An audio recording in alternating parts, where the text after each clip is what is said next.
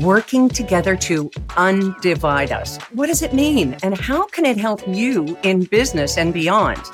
Anthony Morgan, a science communicator and co-host of CBC's The Nature of Things, has made it his mission. And I personally want to thank Anthony for inspiring my approach to a recent lost luggage situation. We'll get to that a little later on. I'm Erin Davis, and welcome to Real Time, the podcast for realtors, brought to you by the Canadian Real Estate Association. Welcome, Anthony. Thanks so much for having me. I'm really excited to be here. Well, we're excited too. Well, for that matter, though, I could say welcome back because at CREA Pack Days 2023, you led realtors through a fascinating game called Freestyle Socials.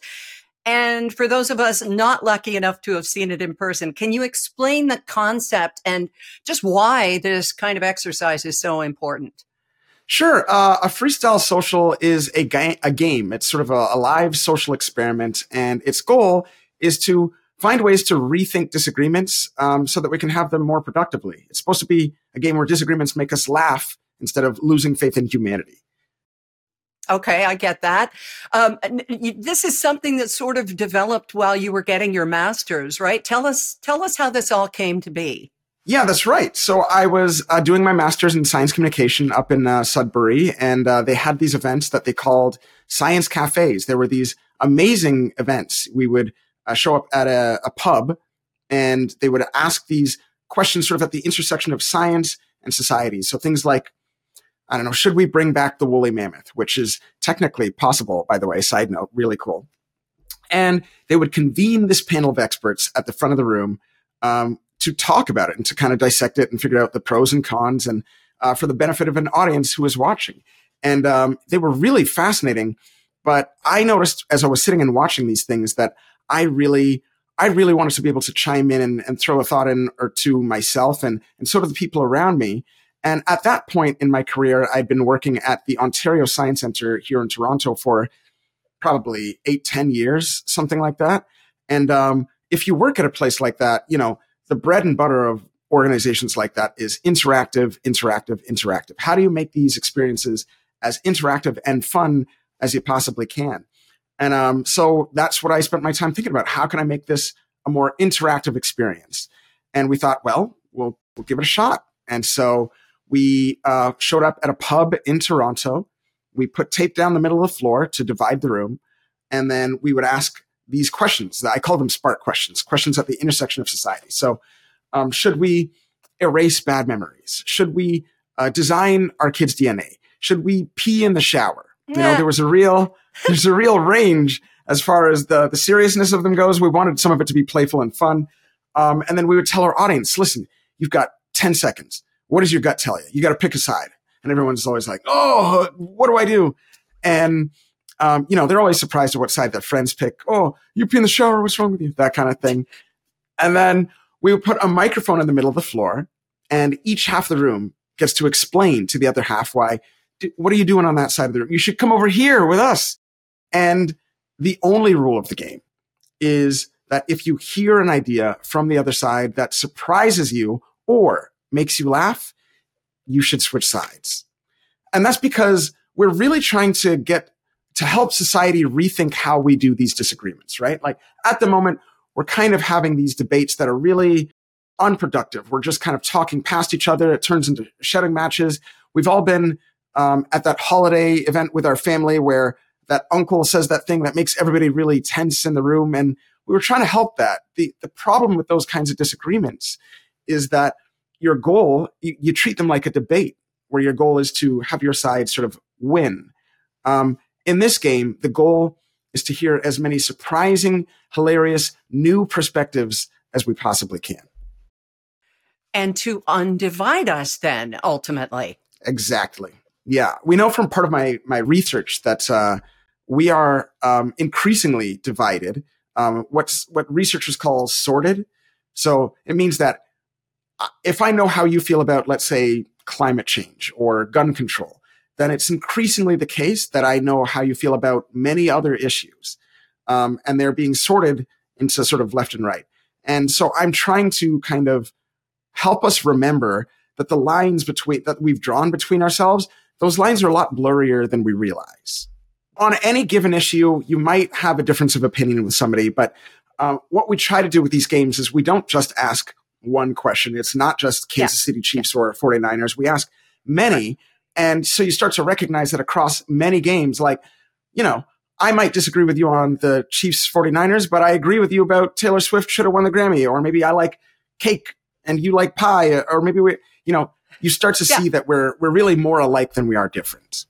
Okay. All right. So we have to go back to a question that you raised there, and I will give you a hint. It's not the woolly mammoth.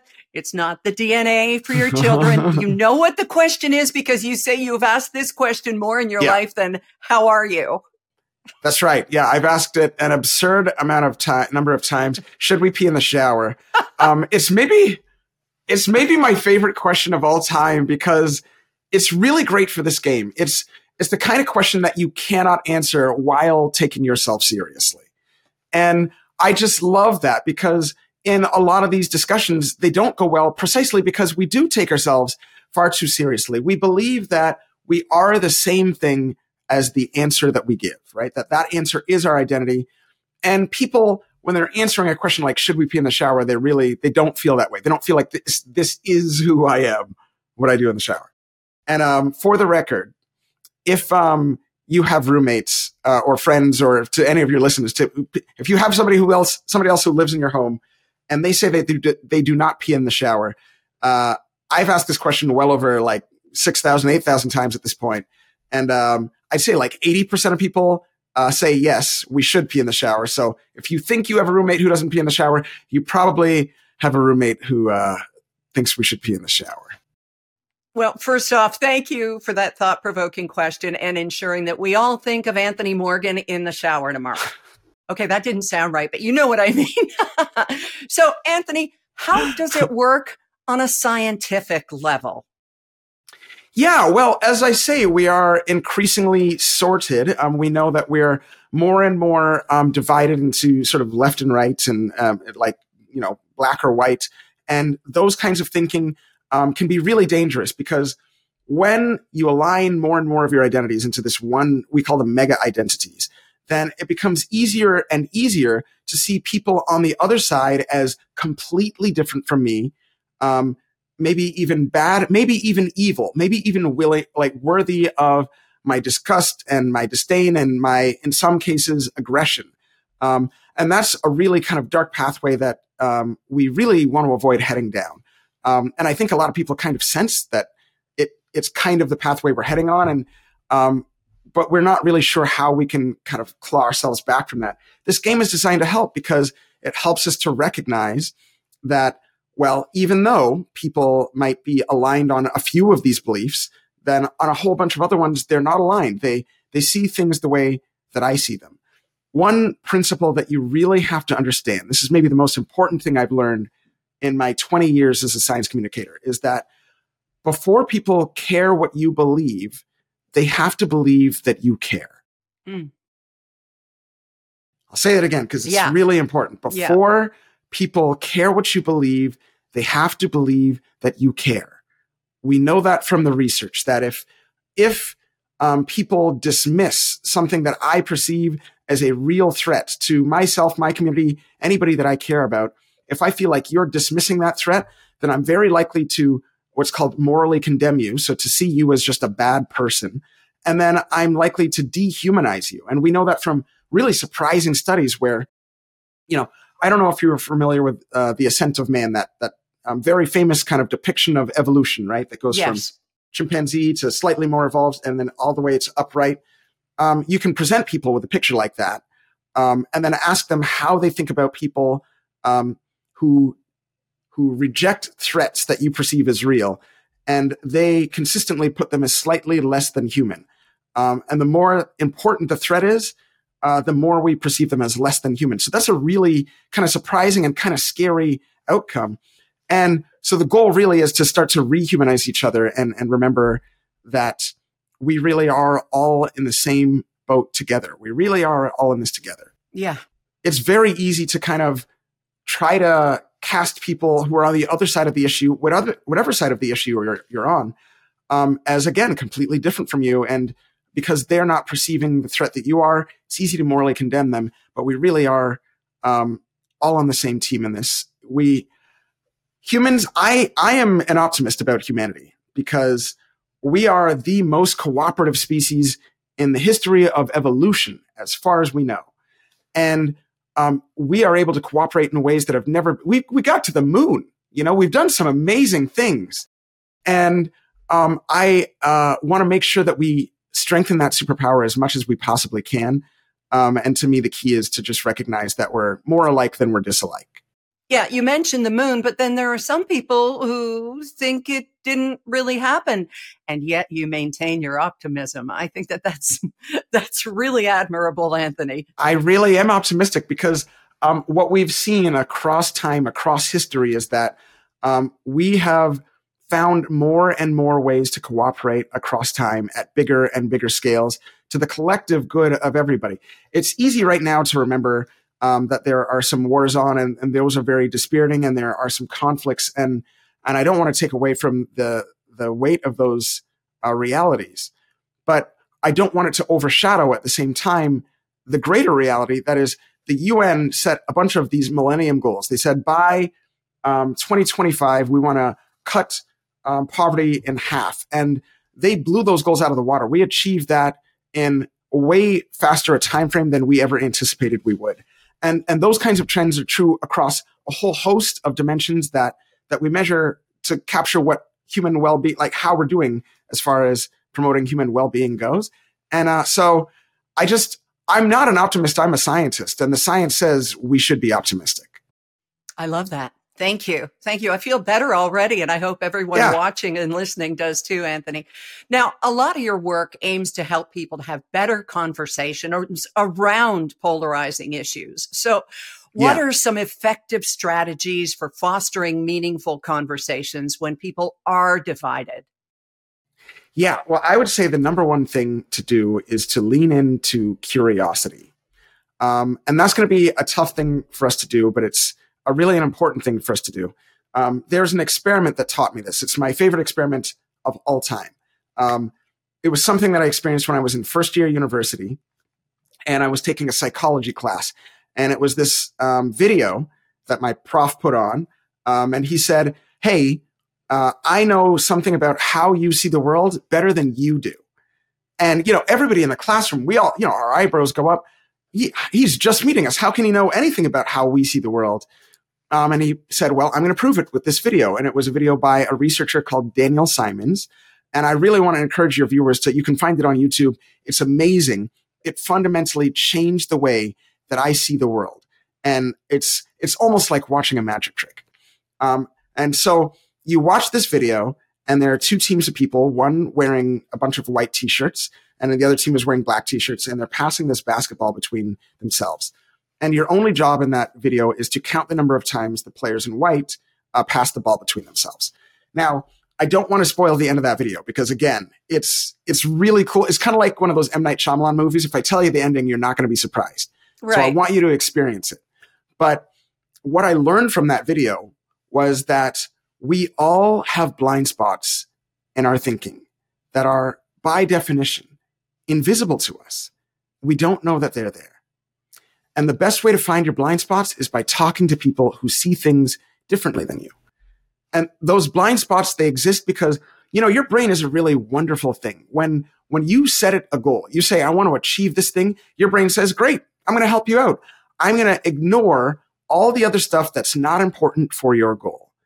And that means that you miss really big chunks of reality. So because we all have these different goals, your goal produces blind spots for you. My goals produce blind spots for me. And by talking to each other, we can help each other spot them. So if you want to have better disagreements, if you come across somebody who believes we didn't land on the moon or that the earth is flat, it's counterintuitive, but the way in is curiosity, to ask them questions about how they see the world, because it's a really good way to help other people find the blind spots in their thinking as well. Okay. So how might these strategies, and you've given some excellent examples here, how might they translate into a business setting? When you're in the thick of a disagreement with someone, how to acknowledge their perspective, even if you don't agree? Or have you just given us, the big hint is to get curious about it? I would say that the thing that it really does is related to this big fancy model that psychologists have. It's called the biopsychosocial model. Scientists are really amazing, but they are terrible at naming things. They make really complicated names for everything. So I'm going to give you a simple version of it. So we'll start by imagining that you're you. You with me so far? I am. Great. And imagine that you're pursuing a goal. All right. So maybe you want to lock down a deal with a client, or maybe you want to buy a new car. Maybe you want to improve your relationship. Whatever your goal is, you're moving towards it, and then you encounter an obstacle to that goal. Maybe you found out that your partner doesn't love the same kind of movies you do. Or maybe you found out that your client has an asking price that's much higher than you are comfortable with. So now the question is, how do you respond? And the answer is, it turns out, it depends on two variables. The first is your perception of the size of that obstacle. So let's say I want to join the NBA, but I'm only 5'2". My perception of the size of that obstacle is, well, I'm only 5'2". You probably need to be a fair bit taller than that to join the NBA. And so it's unlikely for me to be a reality. So that's the first variable. What's the perception of the size of the obstacle? The second variable is your perception of the resources you have available to you to solve the problem. In other words, I want to join the NBA. I'm too short, but I've got like Elon Musk levels of wealth. And so I can invest in a surgery to grow the length of my legs. So I've got enough resources to help make sure I can make it into the NBA. The way we react depends on the gap between your perception of the size of the obstacle and your perception of the resources. If there's a gap, then you fall into what's called, I call it the danger zone, the threat zone, where you're less creative, you're less empathetic, you're less open-minded. We're kind of the worst version of ourselves. And so what do you do if you're in that place? Well, you can either change your perception of the size of the obstacle. So you can do that by changing what your goal is. So maybe I'm not going to go for the NBA. Maybe I'll go for, I'll play basketball in like a call-up league, right? Like I can play with some buddies. Right. Or you can change your perception of your resources available to you. Maybe you're going to have LeBron James train you to join the NBA. And those two things can shrink the gap between the obstacle and the resources and put you in what I call the challenge zone. And that, we love that feeling. We live for that feeling. It's the feeling that you have when you're in the zone or you're in the pocket, or you can start to think more creatively. You're more empathetic. You're more open-minded. It's when you're in that flow state. You're the best version of yourself. When you lean into curiosity with somebody who's kind of stuck in their way of thinking, it puts them into that challenge mindset. They don't feel that their identity is threatened. They don't feel like you're trying to attack them. They feel like they get to be a teacher to you. And that puts them in this really kind of calm mindset where they're able to be more open to new ideas and more, ironically, receptive to ideas from you. So most of our intuition is, if you hear somebody say the earth is flat, our intuition says, I got to tell them all the reasons that the earth is not flat. But what we know from the research is, if you lean into curiosity and say, how did you come to that idea? That really is the key to unlocking new ways of thinking about the world. I love that. And as for me, if I wanted to be in the NBA, your advice might be, okay, that's not going to happen, but look over here. There's the WNBA. Let's look at that. So you have to, you can kind of shift the focus too, rather than just pointing at one particular goal. Exactly. And it comes back to what we were talking about before, that our goals shape the blind spots in our thinking. They create them. Yeah. And when you identify those blind spots, you can actually change what's possible. So if I'm trying to secure a deal with a client to make sure that we get a certain number for an asking price, and they're just not meeting it, then what I can do is start to think about, well, how can I rethink my goal? Maybe the goal isn't to get this asking price. Maybe I'll shift the goal to one that's more collaborative. I'm trying to figure out how I can get the best deal I can for me and my client. They'll feel that that you care, and they know that you need to, before they care what you believe, they have to believe what you care. And it puts them in that challenge mindset. And suddenly a world of possibilities opens up, and you're likely to find a solution that you didn't even know was there. Okay. How much of a role does fear play when it comes to a collaboration or a conversation or a negotiation, Anthony? I would say that really depends on how big a challenge you imagine whatever your goal, the obstacle to your goal is. So I guess for people in your community, like the kinds of problems you guys are generally engaged with is how do I make sure that you're networking properly and building good relationships with our clients. And maybe you've heard that this particular client is very difficult to work with. And those kinds of rumors can kind of trigger fear in you, right? Like, oh, well, this is going to be a real nightmare for me. Not only is this relationship going to be a difficult one, but they're going to spread rumors about me as a real estate agent, and that's going to hurt my business and my bottom line. Mm-hmm. Those kinds of fears, that's when fears can be really stoked, right?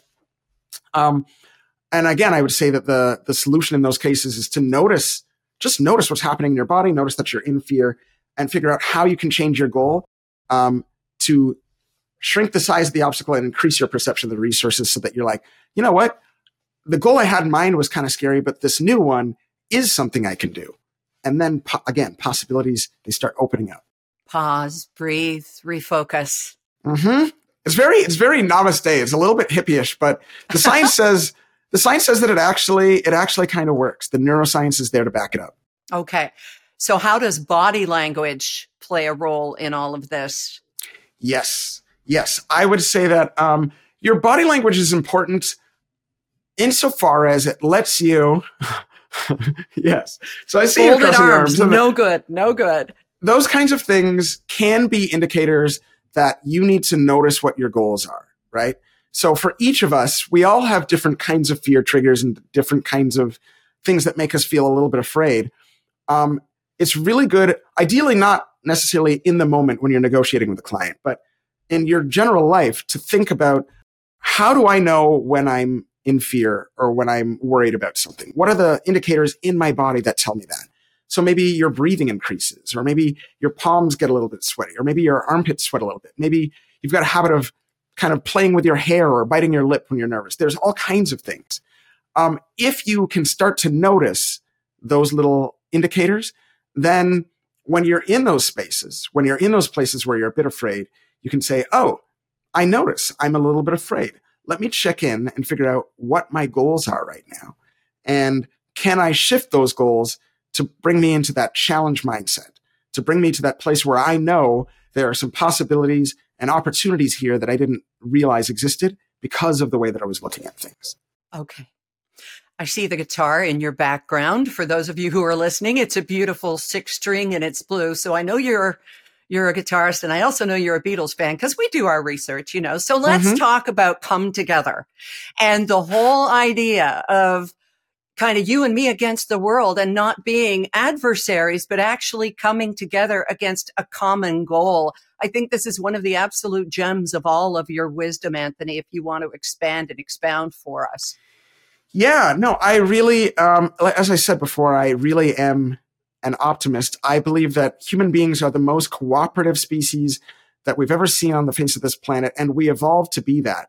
And it's really easy to kind of believe that, nice guys finish last, and that it's a really Machiavellian world out there where we're all just kind of, it's shark eat shark. Mm. But humans are, by nature, we're really much, much more designed to cooperate with each other, to be interested in each other's well-being. It's when we feel our happiest, the most meaning in our lives, at our best. I think about, so I just got married, well, thank you. I'm very excited. Congratulations. Thank you very much.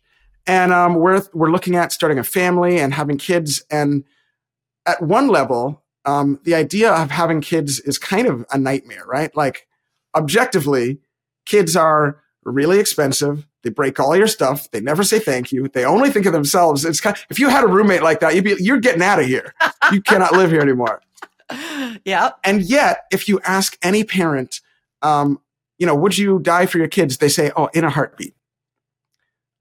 Because we think the things that would make us happy are having lots of money or fast cars or whatever. The things that make us really, truly, genuinely happy, the things that genuinely fill us with meaning are finding ways to serve others.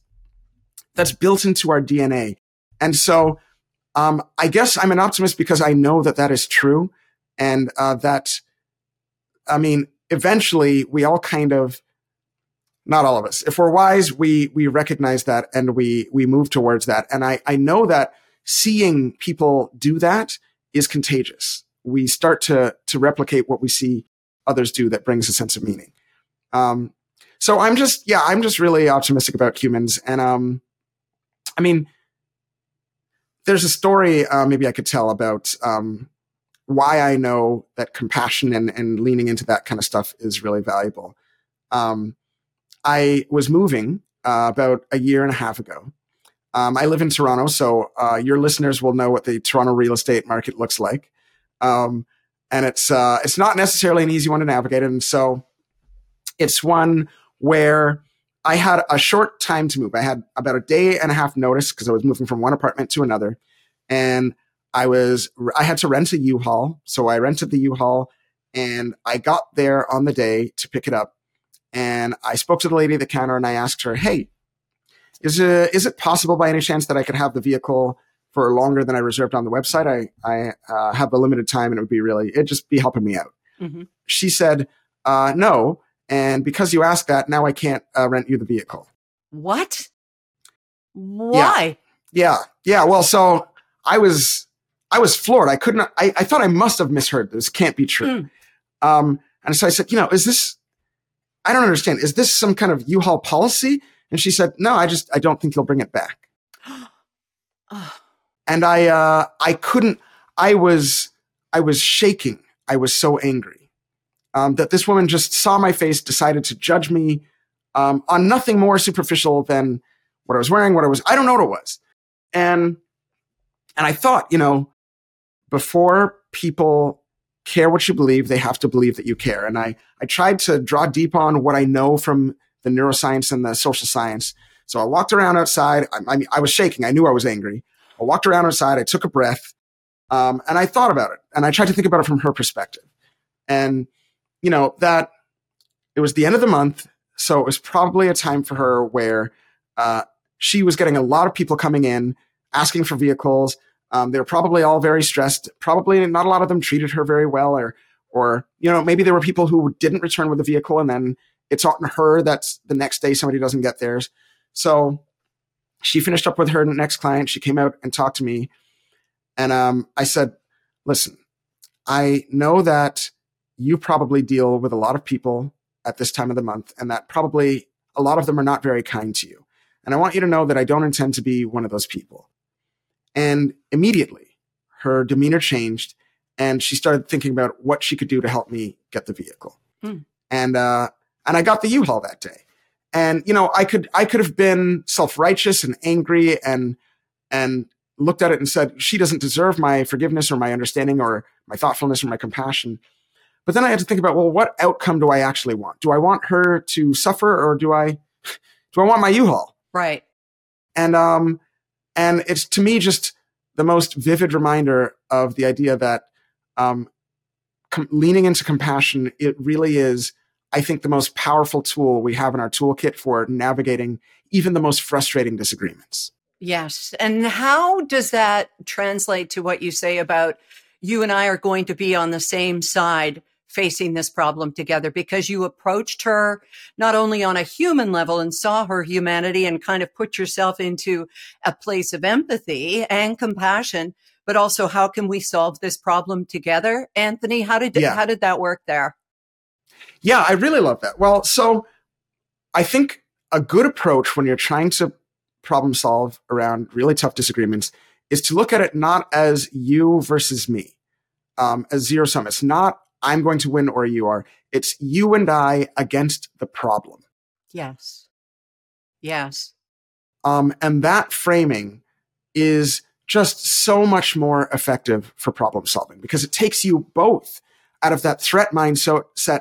It puts you both in that challenge mindset where possibilities open up. And so reminding the person you're engaging with that is your goal explicitly. Say it out loud. I want to make it clear that I don't want this to be something where I win or you do. It's you and me. This is the problem we're teaming up together to face down. How can we put our resources together to tackle it? Oh, I love that. I love that lesson. And just as a quick diversion, I put it into use just last week after having spoken to you first.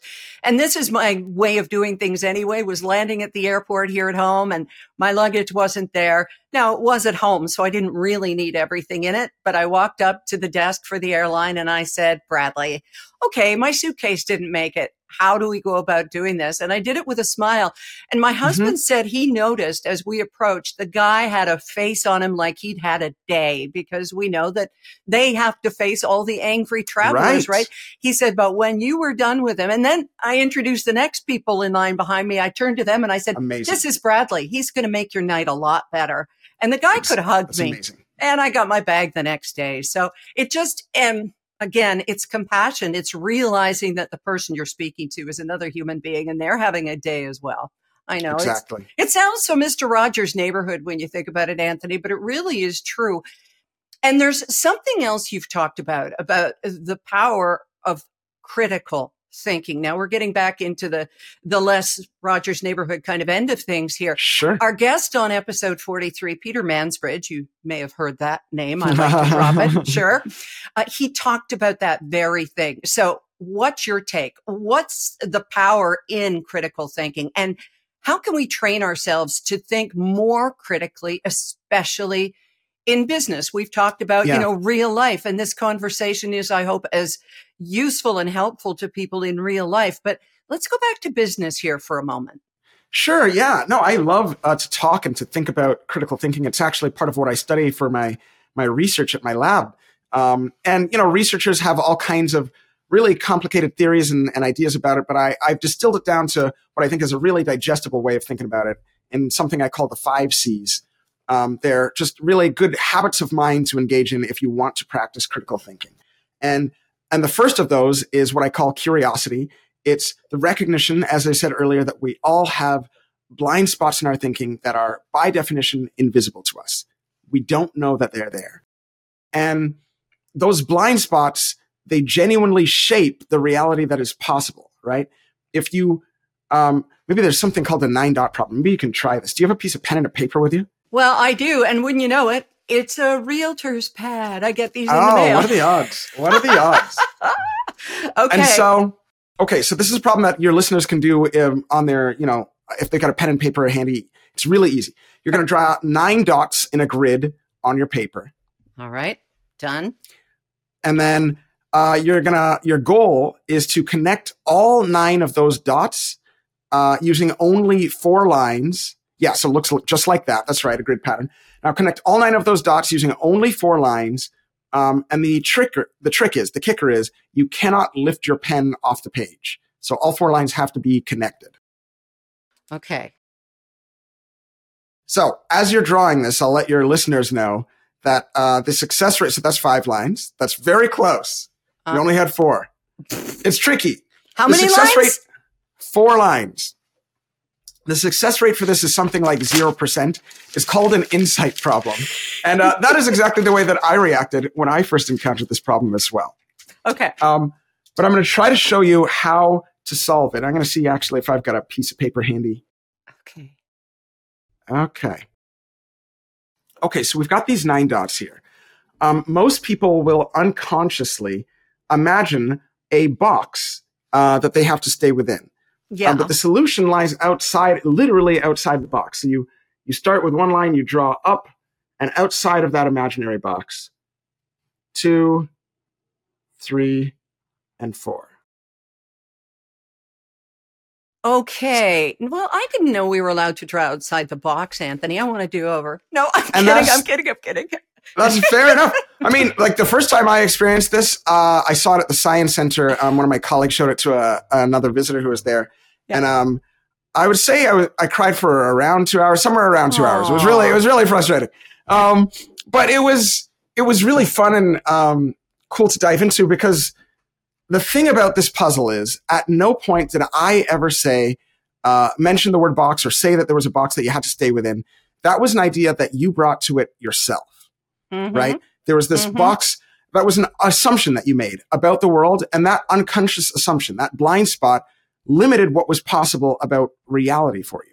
And only once you could identify that blind spot, once you could identify that assumption, is the solution to this puzzle possible.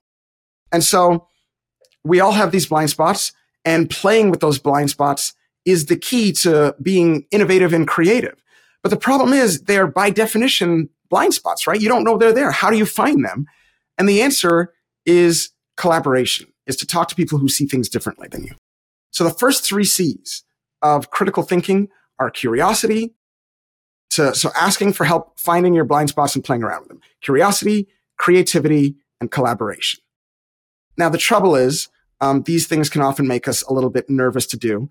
And so you have to lean into calm and courage. You've got to be willing to notice what your goals are, what your unconscious assumptions are, and be willing to accept comfort over courage, to kind of be willing to be taught by people who maybe you don't agree with or maybe don't even like that much, and let them teach you something about how you might see the world. So I think as long as you practice curiosity, creativity, collaboration, calm, and courage, you are practicing good critical thinking. Wonderful. Can we end on the Wikipedia note, please, as Sure. just the perfect example of collaboration, Anthony? I love this. Yeah. So where to start with this? I love Wikipedia because there are lots of places on the internet where we disagree. It feels like most of the internet is people just yelling matches. It's just a big dumpster fire. Yep. And there is one place on the internet where disagreements not only don't make people polarized, they actually unpolarize people. And that is the most successful encyclopedia of all time, Wikipedia. If you get all of the smartest people, the most well-respected, the most highly accredited people together and get them to try to write an encyclopedia, which, by the way, happened. You got the Encyclopedia Britannica. It is nowhere near as popular. It costs a lot more, and it is less accurate overall than Wikipedia. This place where people just get together to share their knowledge and try to tell the world what they know. And it's timely too, because you're constantly updating it, right? It's constantly updated. Yeah. And it's the place where people genuinely become less polarized because they have a shared goal, right? It's not you versus me. It's you and I versus the problem. We're trying to accurately describe the world. So that means that I have to describe it in a way that even somebody who disagrees with me would agree, and vice versa. And it turns out that actually makes, like, we've done studies on it, and actually makes people less polarized. And it's just the most amazing example of how this kind of radical collaboration can genuinely be a huge net benefit for the world and can transform the world. Well, thank you. Thank you for collaborating with us here today. And we so appreciate your insight and wisdom. Anthony, it's been a pleasure. It's been a genuine pleasure. Thank you so much for having me. I really appreciate it. Fantastic. And what a great conversation with Anthony. Now, as a realtor, you know your relationships fuel your business. Doesn't it always come back to compassion and collaboration, even if you disagree with someone? I mean, the science doesn't lie, right? If you want to learn more about Anthony's fascinating work, including his hilarious game, Freestyle Socials, it's all on his website, anthonymorganscience.com. Oh, and if you want to try that attention test that Anthony mentioned, just Google Daniel Simon's Selective Attention Test, or you can find the link in our show notes. It's all right there. Real Time is brought to you by the Canadian Real Estate Association, CREA, and is a production of Alphabet Creative with tech support from Rob Whitehead. For more real estate resources, tools, and insights, visit us anytime at crea.ca. If you liked this episode of Real Time, check out our other episodes, and please do rate and review our show. We always appreciate it. I'm Erin Davis. Thanks for being here, and we'll talk to you again soon on Real Time.